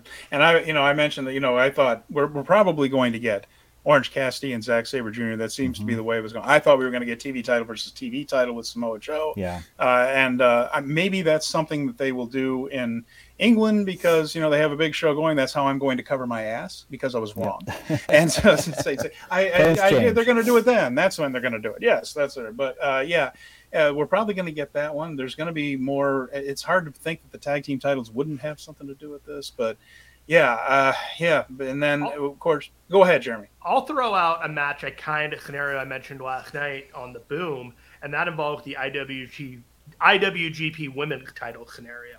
And we've seen Willow Nightingale have a couple of run-ins with the Outcasts and Toni Storm and Ruby Sky, along with Sky Blue. The scenario I posited was Toni Storm challenging Willow Nightingale for her title, thinking that Willow Nightingale would be some kind of easy pickings going into Forbidden Door, and Willow Nightingale beating her on a title defense rather than it being a challenge by Willow against Toni Storm that she would lose. It's all about the perception of the heel being over cocky and realizing her opponent is the real deal. And I think that's the way that we need to go with that one. That'd be smart. That would be the best match possible, really, for Willow in that sense. Tony's the best worker AEW has, so female worker that AEW has. So I would be into that. I'm just happy to see those two in a big spot too. That would make me happy. I'm going to add to that, actually, now that I thought about it. You do the run back at All In at Wembley, and then after Tony beats Willow, we have a Mercedes Moné return. If she's able to, why not? Let's do it then. That would be terrific. And Brad has a thought here. Great Khan, Jeff Cobb, and Hanare against the Hung Bucks. He's thinking about that while we're talking. Hanare can eat the pin and allow Omega to beat Ospreay to make the series 1-1 Elite versus UE. That's a beautiful segment, Brad. You're not even one of the hosts of the show. We probably should be, because that's going to take us right to the last match to talk about, which is Kenny Omega and Will Ospreay. I agree that Kenny is going to win this thing again, because I think Ospreay's triumphant moment is going to come in his home country, in Wembley. And I threw a theory out there that Ospreay loses this one. He's dejected, he's down and out, but he steels himself. We get the Rocky training montage, the whole spiel, and he wins G1, and maybe even has to defend the mythical title shot against Kenny Omega. Who wants to get back on top and at Wembley. I just have it for all the marbles, doggone it. The U.S. title, the title shot at Wrestle Kingdom, the whole spiel. So I kind of feel that while Will Ospreay is my current favorite wrestler in the world, I think he's going to do another loss to Kenny Omega here in this one, especially with Will playing up the heavy heel Canada sucks angle. Yeah, that's been something to see. That's been fun. I really like that idea a lot. I know Thanks. You guys have brought up that you both are pretty still on board with the idea that Will is the man in New Japan come January, and that everything's building to that, and that you probably want to protect his big singles matches between then. But I think if he is really going, just from a booking and character perspective, as a fan of both companies and the stories they're telling, not necessarily any one booker's plans, but for me, the character of Will Ospreay, if his destination is to get to Wrestle Kingdom and win the IWGP World Title, he's got to put this feud behind him first, to me. Mm-hmm. And I think losing at Forbidden Door and going through, climbing that impossible mountain of the G1, and then putting that on the line. I'm going to risk it all. I'm double or nothing. I'm leaving all my chips on the table, because every match I'm going to have is for everything or nothing. To then have that big thing and 60,000 people in his world. Number one, I think if Will Ospreay has anything to do with it, that's what he would want to do. Yeah, I imagine imagine how that England crowd would be for him in that match. Oh my God. The argument against it is you're putting a non-AEW person over to close, like theoretically to close the show, or like your biggest deal on your show as a non-AEW guy. But I think Tony, number one, I think he thinks a little differently about those kind of things. The other one is I think he's thinking, maybe Will Ospreay will be an AEW guy at some point. I want to ask you this. Exactly what I was thinking. Let's build some goodwill with our boy Will. This might be a good guy to make happy. Yeah. I want to ask you this. Is it possible that we are looking at this the wrong way, because we're looking at Wembley or the 60,000 in England as a one-time thing, and we may be going back and doing this next year, in which you can let this whole Will Ospreay thing breathe, he can have his loss, and he can have some type of different win, and then next year he has that main event spot where he went big, main event, 60,000 people. Is it about now, or do you want to save that Will Ospreay when he's under your contract? You can do everything that you are already doing now, but you can maximize it and then keep that momentum rolling. Yeah, even if it's not Wembley, other even thing. If next, if it's only one time. Yeah, even if next year is Craven Cottage, that's still a big house you've got to fill. And I see what you're saying there. And typically, when I'm trying to predict booking, I'm always more short-sighted than either Tony or Ghetto, especially Ghetto. And I look at the long game. I always do. Like, what if the home run here? Sorry. And, well, that's fair enough, Jeremy. I'll say this, though. I think that if you do set this up and make Will happy with the idea of maybe signing him next year, that type of thing, Will Ospreay on top against another heel will still be a monster draw next year, especially perhaps if he gets the big win in Wembley. And it's the guy, nothing makes people believe in a good guy more than him coming through in a big moment. So if he comes through against Kenny after being beaten down at Wrestle Kingdom and here at Forbidden Door comes back and in front of his home people, he gets it's because of you. I'm here in front of my people. Then I think you could bring him back next year against somebody else. And he says, I need my folks again, man. I'm in a bad spot. This guy's tough. I need my people again. And it'll be a great big match with MJF. Hey, Will can do just about anything, and we're finding out that MJF pretty much can too when he gets time to think about it. So he's a hell of a man. I can't. It's hard to think of a better heel than what MJF has done in the last few years in pro wrestling. Just staggering. So Kenny Omega in this match at the end of Double or Nothing, he said something very interesting, and that he needed to go to Japan to contact some people, and he left. But that really hasn't been paid off yet. And if there is a payoff to this, and they're hinting it, I would tend to think that Forbidden Door might be the payoff. And I threw something out there to Kevin Ely last night that Will Ospreay, more than likely, would be flanked by the entirety of United Empire when he comes out there if he's got a main event thing. Maybe instead of the Young Bucks and Hangman Page, Kenny Omega is flanked by one Kota Ibushi instead, and he is the one to corner Kenny Omega, and that leads into some other events later on into the summertime. That was kind of the big surprise reveal that I was like, if you really wanted to just blow everyone away during Forbidden Door and give them something that they weren't expecting, Kota Ibushi in the main event is exactly what you do. All right. Well, we have a couple of comments I want to mention. Colin Matthew thinks this could go to a time limit draw. That would actually make it 1-1-1 if they chose to do it that way, which is an interesting point. 1-0-1? It would be idea assuming that Ospreay wins Kenny won this one. If Ospreay wins in England, that would be a win, a draw, and a loss for each guy, and which is an interesting point. Could be a 30-minute time limit on that one, I would imagine. And then, do you think Jay White and Juice get added? Boy, and we've talked about that on the show a couple of times. That's tricky, isn't it? Because Bullet Club Gold is one thing, and then the current Bullet Club with David Finlay is another, and they can't coexist in a coherent storyline because Finlay was overthrew Jay White. They should not be able to be in the same building together. You shouldn't even have Kingston anywhere near either of those guys either. No, you shouldn't even have Kingston on the AEW show in the first place. So, I guess unless he's representing New Japan now. Yeah. I mean, kind of.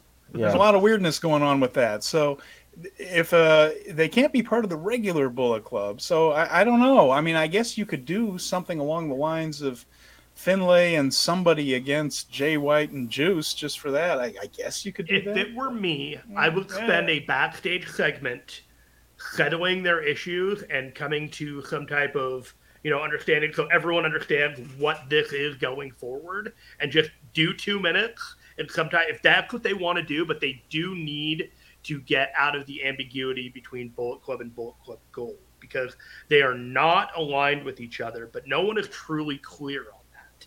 And that is just a mess up because of Jay White not going to WWE. It's unfortunate. Nobody's at fault. But this may be the opportunity to really just say, okay, here's the status quo going forward. Yeah, the only thing is, I just don't see how those guys coexist character-wise, Finlay and Jay White, just because Jay wouldn't be second in command in Bullet Club. And I also don't think he would just say, oh, well, I guess I see why you whacked me in the head with a shillelagh. I guess it's all right. We'll be buddies now. It doesn't really fit the Jay White character much. And so I think that one's a bit of a pothole there. That would be tricky, and they might just avoid it altogether. Yeah, and and even though this is a co-promoted AEW New Japan show, I think you'd probably agree that AEW is more invested in this than New Japan in terms of it being their show, and that feels like a very New Japan centric angle to run. Yeah, in terms of for the AEW fans, it's just going to be kind of confused. It's not going to be a great introduction to what New Japan is to get in the nuance of these things. Yeah. To me, the thing I thought was if you really wanted them on there, I mean, you could do FTR, but that's really more an AEW match. If I felt like you could probably get away with Kenta, even though he's enough disconnected from He's Kenta. Yeah, he's Kenta. Like he's kind of a free space on the board.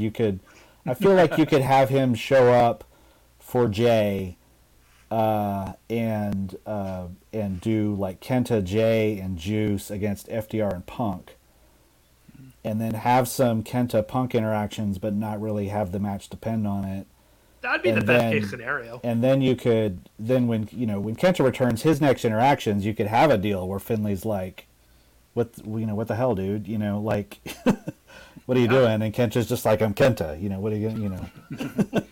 Yeah. It is tricky because Kenta sided with Finlay against El Phantasmo and all that. So there's a lot of moving parts like there. And like Jeremy mentioned, like none of this was supposed to happen. I mean, Jay White was supposed to be in WWE, and then we don't have this thing. So that's another guy is El Phantasmo. Like that's another guy that would be great to have on the show. I think he'd be someone that would blow people away. He was incredibly entertaining last year with Sting. Oh yeah.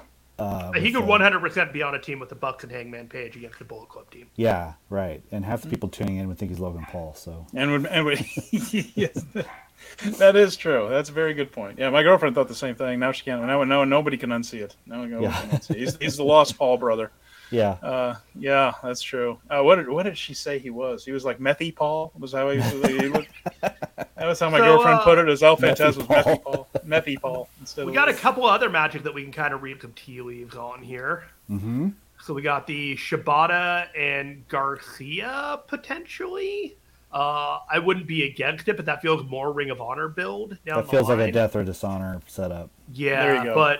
But Orange Cassidy and Zack Sabre Jr. is a dream match that I never knew that I wanted. Right. And so I am on board with that. And then we also have Lei Suzuki Sex Gods versus Action Andretti, Darius Martin, and AR Fox. What the hell is this Steven, match? you mentioned a storyline match earlier on Forbidden Door. This too feels like a storyline match. Kevin, what do you think about it? Man, I don't know. The only thing I can think is, number one, this tells me Suzuki's in town and he'll probably be on the show in some way. Mm-hmm. Yeah. So are they just doing it to set up Chris Jericho having another I'm gonna wrestle younger than I look match with let Suzuki beat me up kind of thing, or one thing I could see. Here's one thing I could see just from the storyline perspective. I could see them losing. Well, I don't know about losing. I don't know about losing those guys, but I could see some tension. I could see some tension happening with Suzuki, and Suzuki being like, "Screw you guys," maybe walking out of the match, something like that. And Chris Jericho is so mad that he cuts a promo at Dynamite with Lexi or Renee or something, and being like, "Suzuki, I'm the legend. I'm a wizard. You do not do this to me. At Forbidden Door, I challenge you, Minoru Suzuki versus Sammy Guevara." And Guevara gets roped into having to get beat up by Suzuki. Wait just a darn minute here. Yeah. That's fantastic. I am going to be a father. I cannot be.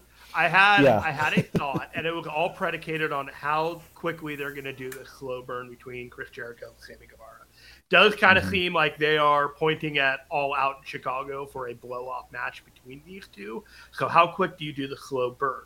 If you do the burn and the breakup now, you could do Suzuki, Ren Narita, El Desperado, Sammy Guevara versus Jericho, Daniel Garcia, and Matt Menard and Angelo Parker.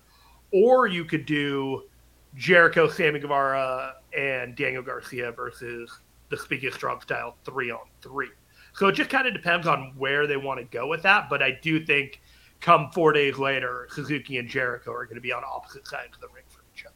Yeah, and Brad mentioned Jericho and Sammy against Suzuki and Ren Narita perhaps at the pay-per-view coming out of this, which would be a good match. That would be pretty solid too. Stuff. Yeah, that'd be a lot. Speaking of strong style.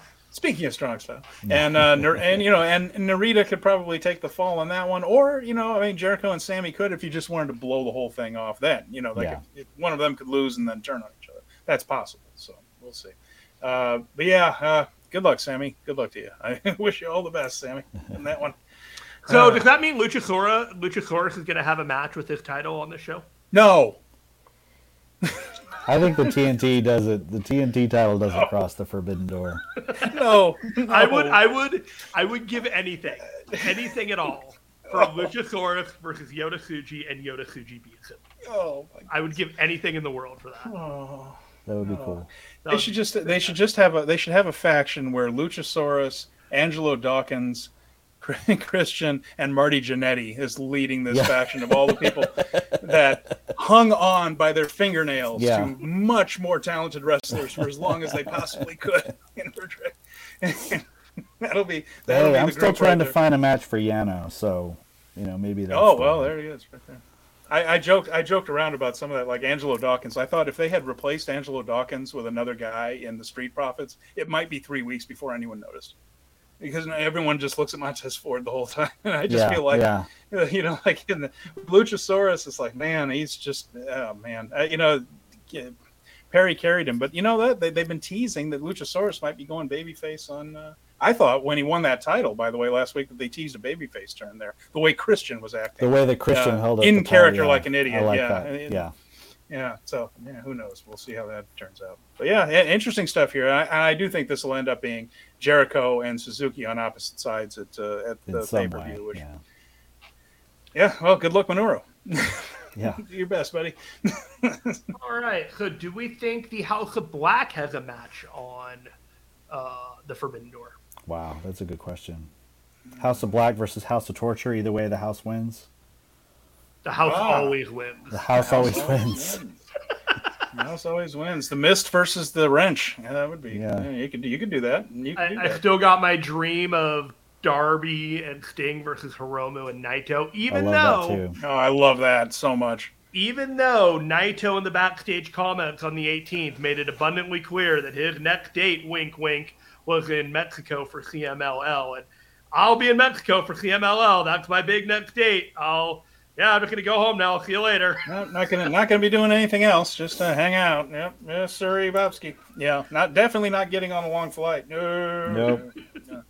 But they could definitely do something like that. That would work. Keith Lee, Swerve. There's all these guys on there, and we're getting down. The only thing is, I wouldn't mind if it were Naito and Tsuji or something like that. That LIJ thing, because I really want to see Hiromu Takahashi against somebody really good from the junior heavyweight division. Yeah. Whether that's Darby, I would love that. I would love. He's mentioned the initial F in some of his promos, although he didn't last week. So I don't know. Maybe that's something that fell through. But he actually had a lot to do because he was in his hometown, and Hiromu was. Had a lot going on there, and he was also plugging a Dragon's Gate date that he's going to do later on. So Hiromu's got a lot of irons in the fire. But he's mentioned F, and that seems Fenix. Which if you want to put Fenix and Hiromu out there, sure, man. I wondered if they might be saving that match for that All-Star Junior Heavyweight tournament in August. He's got to wrestle somebody then. Yeah, absolutely. One thing I suggest, and this is a little bit of probably wish fulfillment booking, was paying off that collision angle with Andrade by having Andrade show up to challenge House of Black for the trios title, and his partners being Naito. Like the dream would be Naito, Rush, and Andrade reforming the original Ingobernables, but having some sort of like LIJ partners for Andrade. To go against the House of Black would be a pretty awesome deal. For the folks watching and listening, by the way, when Andrade was La Sombra in CMLL, that was a badass dude. He was so good. He was amazing. He was so wonderful. Nakamura and what a heel! God Almighty, what a heel he was. Yeah, that would be fun. There's so many options. There's just so many ways this could go. And now that we know that this is going to be an annual thing, you don't have to do all of it right now, admittedly. Nope. But, there's a lot to be excited about with this. And just want to mention to everybody here listening and watching that next week on the show, we are going to have a guest as well. We're thrilled to have Kevin here to help us preview this. Coming off of it, Mel Gray from Power Bombshells is going to be in attendance at Forbidden Door there in Toronto, and then she's going to join us on the show to tell us all about the live experience there being on being at Forbidden Door. So we get Kevin's AEW expertise here, and then we're going to get her reactions to seeing it live next week. Just thrilled for both of those things. So I'm glad we have this covered from all angles. We're on this like cheese on a pizza. Yeah. Just let that sink in for me. Yeah. It did. It did. Is there really anything else that we can tea leaf about Forbidden Door? I feel like we've scratched every surface that we can possibly scratch. The only other thing is that Tanahashi's promo again on MJF was absolutely delightful. Go find it on YouTube, wherever, where he just can't remember his initials. Classic Tanahashi, classic trolling, all about it. There you go. Oh, and Mel's waving to us. Hi, Mel. There you go. I'm very glad you're here, and we're really looking forward to having you on the show next week. It's, Mel went to the original Forbidden Door last year, and we got to hear her perspective on that. So she gets to see both of these shows over the last couple of years. So. Should we go over the July 4th and July 5th cards real quick? Let's do that, yes. And then a couple of things to mention about the Blue Justice show and then Hachioji also. But let's do this. Let's talk about July 4th and July 5th, Korakuen Hall, NJPW Strong Independence Day. These are separate pay-per-views. Separate pay-per-views on NJPW World. It's going to cost you about $28 for both if you want to watch them. And they will be locked as a pay-per-view until September 10th. So the old model of pay-per-views being available a couple of days after you buy them is no longer the case. And there are things about these cards that I like, and there are things about these cards that are decidedly not for me, but we will get there when we get there. So let's start with this one. So we have, as you can see here on the screen, they started off with a little six-man that involves some talent that's not in New Japan normally. Ryusuke Taguchi, Oscar Loibe, and Yo taking on, that is Takahiro Katori. He is from Pro Wrestling Eagle, an independent company that I have barely heard of. But, he's going to be there. We'll see what he's got. I'm not familiar with Pro Wrestling Eagle or Katori, so this will be a fresh set of eyes on this guy as far as I'm concerned. And then Kengo and Dragon Libre are part of Pro Wrestling Freedoms, which is Jun Kasai's promotion. That Jun Kasai runs, so that's why they're there. So Kengo, by the way, is mostly indie, but he works for Kasai a lot. Apparently, Dragon Libre is a Freedoms, Pro Wrestling Freedoms guy. So a little bit of getting Jun Kasai's people in there on the undercard. So there you have it. And then we have the Sauce, Alex Zane, back in Japan. Haven't seen him for a minute. Ryohei Oiwa and Lance Archer. Against J.R. Kratos, Jarrell Nelson, and Royce Isaacs. So that'll be undercard six-man. Did you hear the tag team name that Lance Archer gave himself and Alex Zane? What? The Murder Sauce Monsters. Okay. Sure. Why not? Evan, do you know the story about Alex Zane and Taco Bell? I do not. Okay. So apparently, Alex Zane is the only person that Taco Bell in Japan follows. And so he has made a gimmick out of this. And so he is the Sauce Alex Zane. And there we have gone to the Murder Hawk Monster, the Murder Sauce Monsters. I love it. Alex Zane is going to be doing a lot of pins on behalf of Lance Archer in the near future. Yeah. I think that's true. So, there's that one. So we got the little six-man down there. And then Kosei Fujita against Filthy Tom Lawler.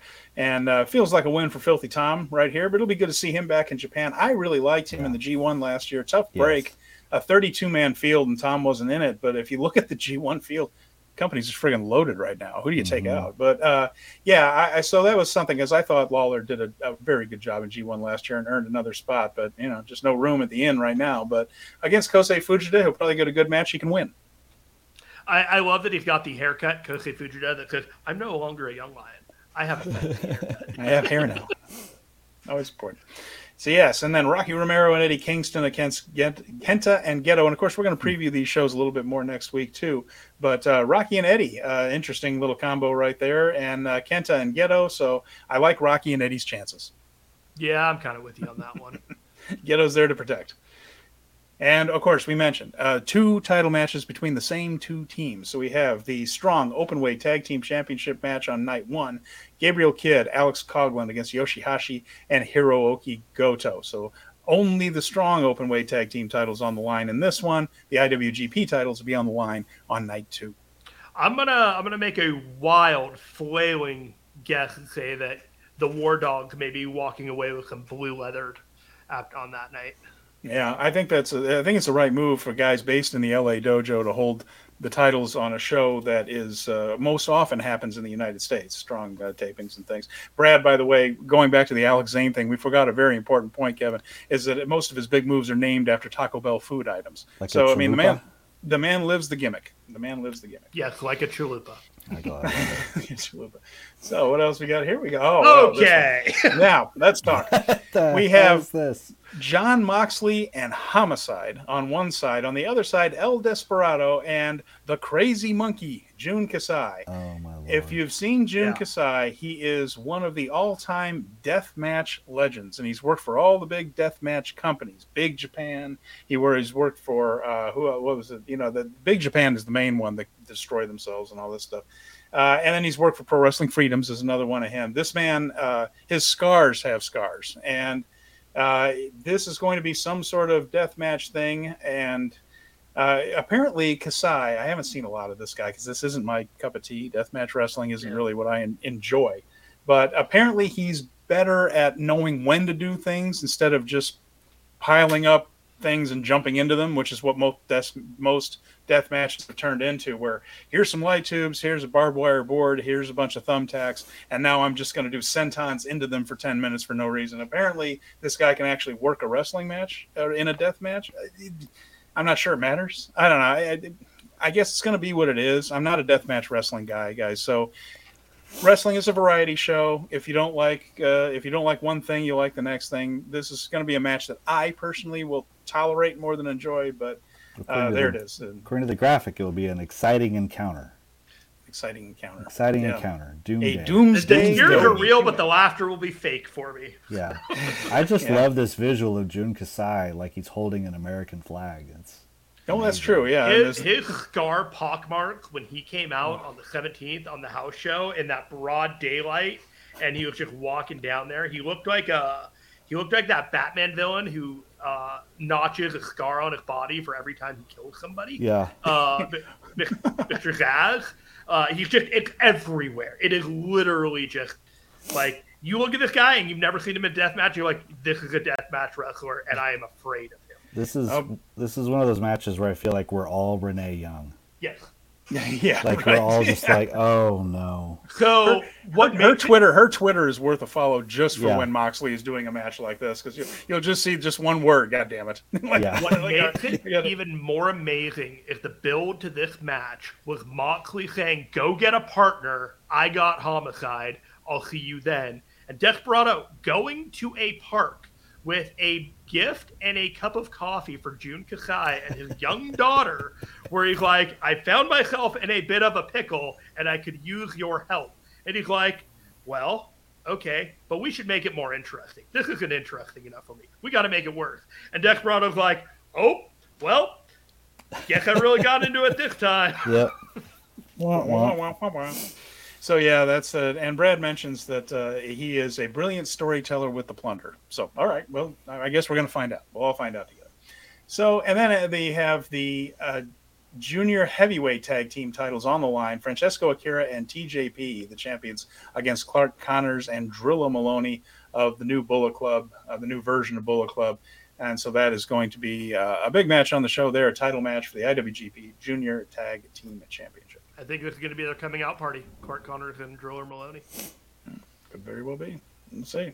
And then night two, we go on to night two, and it is, again, starts with a match with some independent talent. Dragon Libre is back, Hattori is back, and Rekka is the third man that time against Taguchi, Bolton Oleg, and Master Wato. So there you have it. That's them.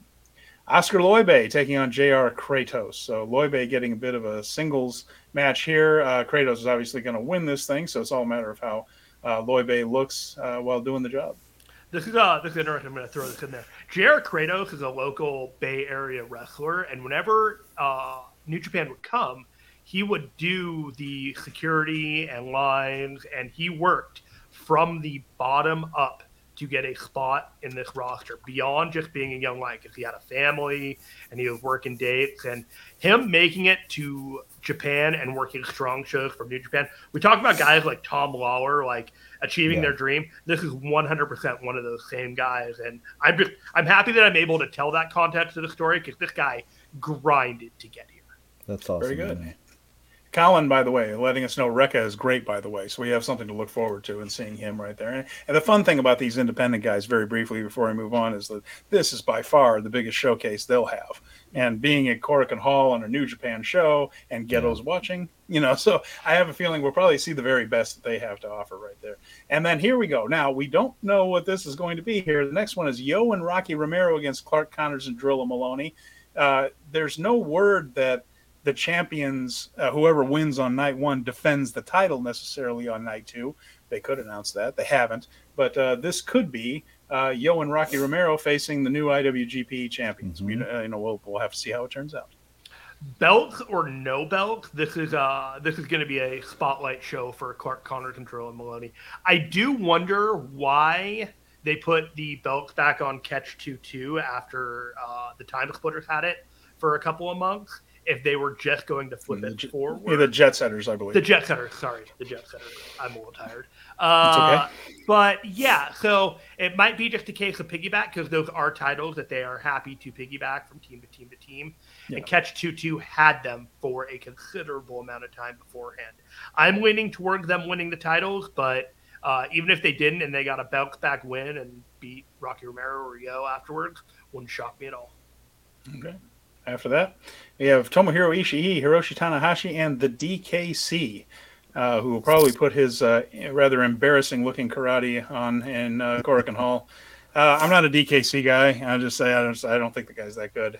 But here we go against Tom Lawler, Jarrell Nelson, and Royce Isaac. So Team Filthy against two members of Chaos and a guy who does karate chops that couldn't break an egg. Wow, savage. I don't have anything to add. You got anything, Kevin? Yeah. I'm not really familiar. I've seen the DKC a little bit, but he hasn't stuck with me. He's a guy. He's a very good coach for new talent at New Japan. Fair enough. Team MDK represented here. Bad Dude Tito and Kosei Fujita against Alex Zane and Lance Archer. Of course, the Murder Sauce Monsters. This feels like a win for Murder Sauce, but there we go. We'll see how that one looks. It's certainly a team that I did not picture. I think if you gave me a list of wrestlers and to make a tag team out of, it would have taken me a long time to get to Alex Zane and Lance Archer, but it might work out. If it were me, I'd be putting a lot of focus on Bad Dude Tito in this match. Every time I see him, his stock is going up and up and up, but given that Lance Archer is in this match and they need to make Lance Archer happy, I kind of am going to assume that we're going in a different direction with this. Ryohei Iwa and Homicide. And this is another tag team that would have taken me a long time to get to. Against TJP and Francesco Akira. Again, this depending on who wins the titles there. Again, they didn't say that the titles would be on the line in night two. So they could be just non-title matches here. And it makes sense considering who the opponents are. But this will either be the champions reaffirming that they are the top team in the junior heavyweight division or a get-right type of win for Catch 2-2. Every time I see Homicide in a match card, I think back to our review of Battle in the Valley, where I was sitting live in the show. He had a hardcore match with Tom Lawler. He lost the match by going through a table, taking the pin, and then immediately getting up and walking away and going to the back. Yeah, Homicide is... Yeah, boy. All right, and here you go. Bishamon, Yoshihashi, Hiroki Goto, this time the IWGP Heavyweight Tag Team Championship on the line against Gabriel Kidd and Alex Coughlin. My instincts tell me that they're going to go 1-1 here, and one set of belts is going to go over to the War Dogs, and Bishamon will keep the other. My guess is that this is a Bishamon win. Don't know. Again, we're going to preview this a little bit harder next week there, but So night two, another match between these two, and it all leads to absolute chaos in the main event. El Desperado, John Moxley, in the rather ominous-sounding Final Death. My God. Final Death, and I guess it's no disqualification, anything goes. God only knows what these two will do to each other type of match, right? Yeah, this is going to be something. I think the mops and the buckets will be out afterwards, if I had any guess. And this is the next day.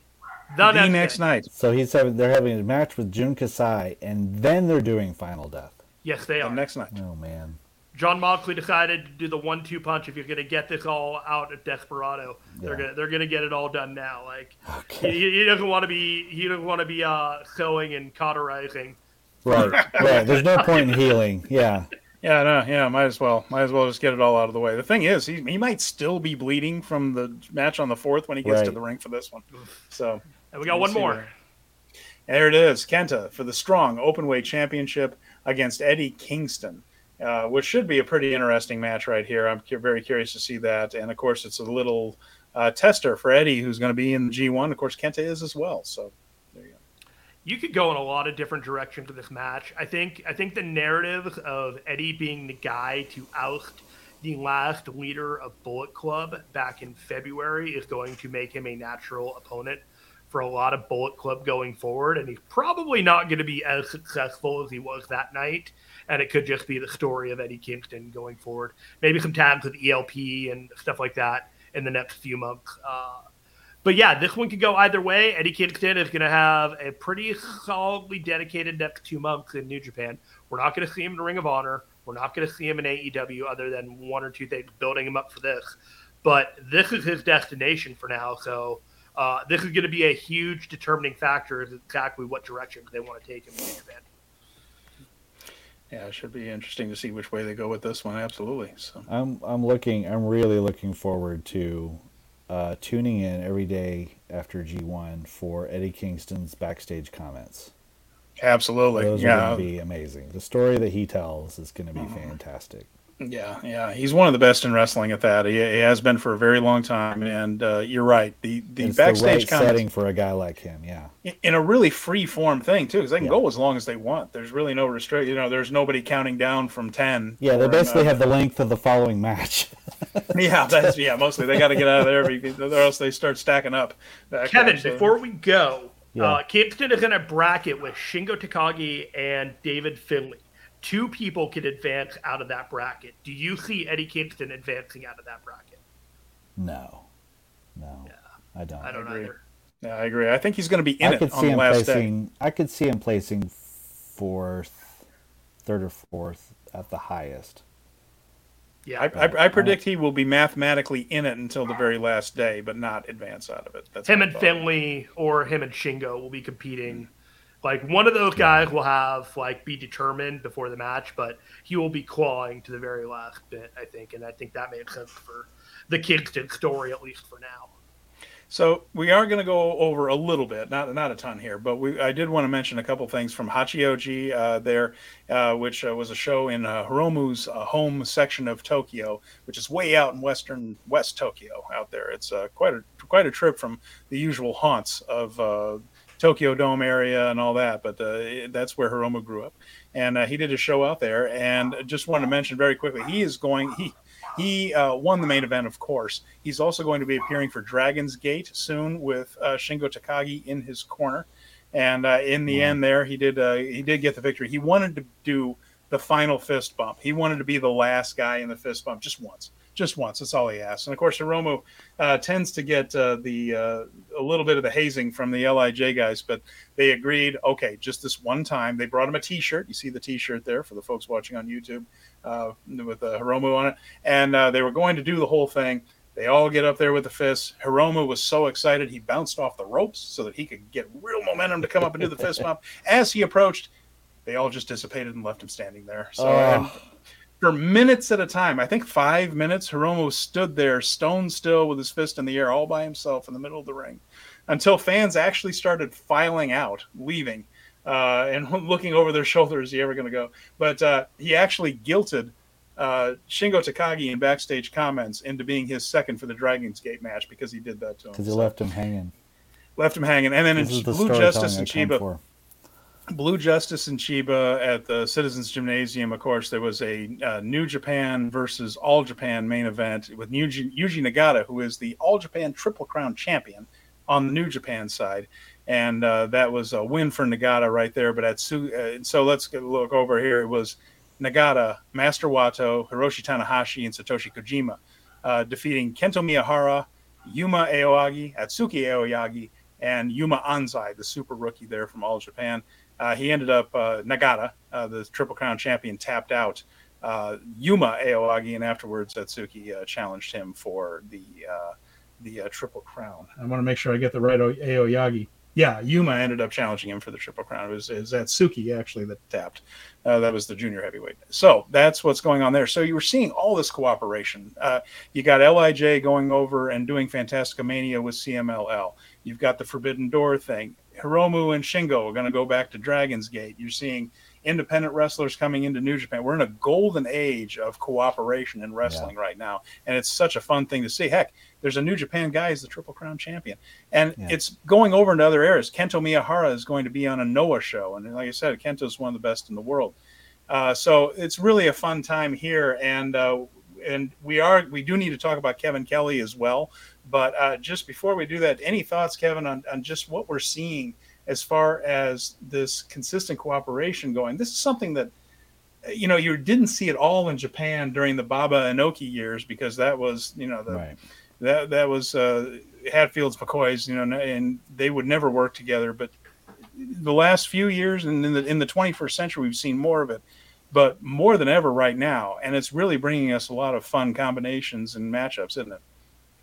Yeah. And it's like, I mean, God, what a time to be alive. It's amazing to see. I have no idea the financial considerations and how all that works to make it, equitable and make everyone feel like they're, getting what they're hoping out of it, whether that's exposure or partnership or just brand extension, or if it's just good relationships or financial. But creatively, I love the what feels like a lack of pressure on it, that it's just like, let's get together and put on good shows. And things like the Okada and Kiyomiya, is that am I saying that right? Mm-hmm. Thing that's sort of like, here's sort of a background feud, and it's like, hey, by the way, these two guys hate each other. Whenever they're going to be together, you can count on there being sparks. But guess what? Neither one, that's not their main thing. Like, Okada's got his own thing going on, and when he's there, but anytime this show's going to happen, there's going to be something happening here. So, like, putting Kiyomiya in the G1, even though he's in a different block than Okada, right? He's got to win a block to get to him. Right. Just having that drama there is like, that's a reason to put him in, but it's also a great reason to, like, spread him around and have these other great matches that you could have. So what I love is that here on the stateside, and especially me being an AEW follower so closely, it's like you put such high pressure on these crossovers that it feels like everything's got to be, what do you do now? Because you may not be able to do it again. And it feels like there's more of a looseness now in the Japan side, that it's just sort of like, this makes sense right now. This makes sense right now. Even having, like, Yuji Nagata be the Triple Crown champion is fantastic, because it gives, that guy can still go. Mm-hmm. But, if he were in New Japan, he'd still be doing, young lion matches and six-mans and things like that.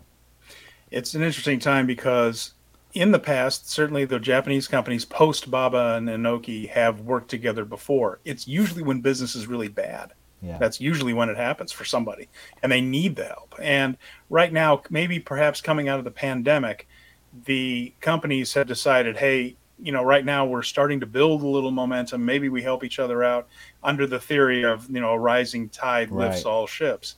And it's a bit of a different philosophy. In the past, companies have worked with other companies when they didn't really have much of a choice. And now we're seeing, I think there is a choice, but I think they've chosen to do this because they want to capture the momentum that is being built. Mm-hmm. And that I think is healthy for the entire business.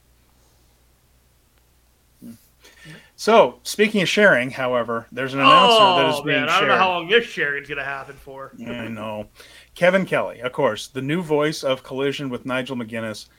Man, that's a good commentary team. And I know that there were some hiccups on night one, but there are always going to be some hiccups on night one. But I think Kevin and Nigel. Yeah. I think Kevin and Nigel are going to develop into a really good team as the commentators for Collision. And give Tony credit. I think he went out and got the two best guys that were out there for this, that weren't already working for somebody else. And the two best guys available, I think he hired. I think that was it. It's Kevin and Nigel, because I think Nigel's a terrific commentator, and I've been saying for years that Kevin's the best in the business. Yeah. And, hopefully, we mentioned that, Jim Ross struggled a little bit. Hopefully he's okay. He said he was going to step away for a little while to heal, and hopefully he does. But here's what we know about Kevin. He's going to have a presence as Forbidden Door, probably as the extra analyst for the New Japan guys, so that he can add a little bit of color to Excalibur screaming. And then Kevin will be leaving. He'll be leaving Collision for a few weeks to do G1 in person. He is still going to be working the G1 tournament in Japan, and he will be leaving Collision for a little while to do that, which is an interesting point. So he worked that out with Tony beforehand. We know that. And he's going to be doing some other big events, but mostly he'll be doing his New Japan work remotely, including, according to Dave Meltzer, the tag team tournament at the end of the year. He'll still be doing those, but it'll be from home instead of traveling on the road in Japan, which would allow him to perhaps do Collision concurrently. There's no info on anything else after the new year. For me, guys, it's hard to imagine that Tony is just going to want him away that much. So I feel like whenever his current situation with New Japan is up and whatever he's agreed to, I have a feeling we're going to need a new English voice of New Japan. I can cross my fingers and hope, but I feel like he's going to be an AEW announcer pretty soon, right? Yeah, okay. So I told Ely and James McDaniel this last night that it was very disconcerting for me to be listening to Kevin Kelly in the daylight live on a wrestling show. I don't remember the last time because it's usually dark out or I'm watching on tape delay for this to happen. I'm watching live with other people and we're all talking about Kevin Kelly together. What a time to be alive again. We were talking with somebody in the know on the Discord about the plan for Kevin Kelly. And essentially the takeaway was there is a concrete plan in place for the next 6 months. They are looking at making sure that he's around for the next 18 months in New Japan. But as we all know in the wrestling business, plans can change. Okay. And so the best laid plans, appreciate Kevin Kelly while you got him in New Japan because he may just be a Wrestle Kingdom guy and Dominion and G1 going forward into the new year. And that's going to be okay. There are other people that can take that, take the reins. There were people before him. But that is not to say that Kevin Kelly is not one of the best announcers in the world, and his presence will be missed if he is gone from New Japan. Yeah, you're right, Jeremy. There were people before Kevin. There weren't good people before Kevin. So this is what worries me. Now, Ian Riccaboni is good, but Ian Riccaboni is also busy with things, so it's tricky. Including a young family. I mean, if you listen to some of those English language broadcasts of Wrestle Kingdom before Kevin Kelly, holy shit! Yeah. Let's not go back to some of those guys. Certainly, who bring back Morrow and Barnett. Well, Barnett screwed himself over by trying to ruin an entire card there. But Morrow, of course, I would absolutely love it. I would love it, but it's not really. He also has his Showtime schedule, which is what really pays his bills. They're the Showtime boxing, and he does the Bellator stuff for them as well a lot. So. Who's available? It's going to be a tough one there. So we might have to we might have to break in some new guys. Let's hope and we go that direction. Gino Gambino full time with Chris Charlton. Yeah. So let's see here. If we got some comments here real quick. As long as Kevin Kelly doesn't leave New Japan permanently, I'll be happy. According to Colin, I would love that too. Your lips to God's ears. But if he were to leave New Japan and replace him with Ian, that would be the hope if Ian is available, because he would be, again, going back to that, he would be the best guy available. There are some ex-WWE announcers floating around out there because they go through those like water sometimes on the NXT side and things, but I don't know if any of them are up to speed on that product. I honestly don't know the answer to that. Maybe as long as it's not you've got to. That's the key to the New Japan thing is Kevin Kelly is a genuine fan of that product. Yes. Right. And when he's calling it, you believe that he believes that it is the best wrestling in the world. And I don't know what WWE guys are going to have the kind of passion and interest that requires the commitment of time and energy it takes to have part of your job calling a promotion that is across the world. Yeah, and Brad says whatever you do not use Kozlov, and Colin agrees with him. I agree with you guys too. I hope it's not somebody that thinks they're in Bullet Club. That horse shit is just so old. Yeah. Kozlov stumbling around like he's in Bullet Club, and yeah. Thank goodness for Veda Scott, by the way. She's actually added something good to that strong team. But the yeah, I mean it's going to be tough, but I mean I guess it's going to have to be somebody because I just think especially if. And I guess there's no guarantee the Collision's going to take off forever because the thing about Collision too, we mentioned that on the Boom, haven't we, Kevin? We talked a little bit about this, that it's a show that's going to be facing some very heavy competition all through football season and against college football games. Then in January, the NFL slides over to Saturdays and for the playoffs. Then for 2 months of the year, TNT broadcasts NHL and NBA playoffs, which is going to throw that schedule into complete chaos. We're talking more than half the year. It's either going to be up against American football or have its schedule thrown off. So, that's not even counting UFC. Right. Yeah, it's a good point. It's just so much. Which I guess if you're watching UFC, you could just skip the prelims and watch Collision and then tune in for a main show. But yeah, I mean, I think they're. Who knows? I mean, without getting too into like just AEW future talk, like it seems like they've got a lot to prove this year, and if they do, they're going to be sitting pretty, and if they don't, it's going to be tough. So I think there's a lot of. I just think there's a lot of energy invested in making sure Collision succeeds. Yeah, and it's true, and it's fine to talk about. In my opinion, it's fine to talk about AEW here on this show because AEW has an impact on New Japan. They not just in the way they work together, but people going back and forth. We've seen with Jay White and Juice and things. What happens in one does affect what happens in the other. So the fate of Collision will have, and more than just Kevin Kelly, will have an impact on what happens with New Japan. So it's going to be a very fascinating. It's a fascinating time in wrestling, and it's not going to get any less interesting because there's going to be all these things happening with the shows. And of course, we mentioned, will we ever see CM Punk in New Japan? That's something that a lot of people have been hoping for. Maybe more possible than before. Who knows? I mean, but he's going to be the main guy on Collision, and so the fate of that show will be tied to all of that as well. You got to think that Punk's going to want his match with Tanahashi too at some point. Yeah, I'm kind of surprised we didn't angle that this year. Because again, if you're talking about strike while the iron's hot or while it's still possible, you might not want to wait too long for CM Punk dream matches. Might want to squeeze those in as soon as you possibly can. Just saying. I'm not saying there are going to be more problems with CM Punk. I'm only saying there have been problems everywhere he's ever wrestled. Everywhere he's ever wrestled. Yeah, and that's just in his body. Yes. Yeah. I don't know. When I was watching that show on Collision, my whole thing was don't get hurt. Don't get hurt. Yeah, don't get hurt. I think he was thinking the same thing. Yeah. Yeah, boy. Don't jump over the rope. No springboard. Don't get chopped from Joe. That was all there was. Yeah.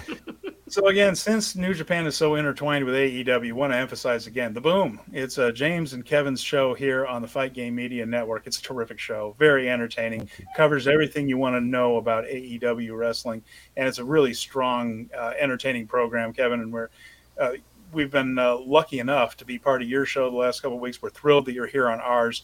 We really appreciate your time and expertise. Thank you very much. Dude, it's been a blast. The last few days have been a blast. Like you said, it's a jackpot time to start going on these other shows to talk about this stuff because there's never run out of things to talk about. No, not at all. And of course, Mel Gray is going to be here on the show next week to tell us what it was like to be at Forbidden Door 2 in person in Toronto and give us that flavor of being in what I'm sure is going to be a very enthusiastic crowd. I'm excited in that for her. I know, wow. Yeah. I'm really jealous. Yeah, I know. She gets to do a lot of cool stuff up there. She's in the Detroit area, and of course, with it lends itself to some interesting live programming because she can make it to Chicago, she can get to Toronto. It's a good little centralized spot. I used to live up in northern West Indiana, that's where I kind of grew up, and you could get to Detroit, Indianapolis, and Chicago, and I was able to hit some WrestleManias that way. And now she's able to do some of these Forbidden Doors and stuff that way. So pretty cool for her, and good for us because we get to have her on and talk about it. Yeah, absolutely. Should we wrap this up, Mr. Conway? Yeah, I guess so. We appreciate everybody joining us for this supersized edition of Speaking of Strong Style. Again, for Kevin Ely, Jeremy Finestone, I'm Stephen Conway. Thank you so much for joining us both here and on the podcast, and we'll see you again very soon.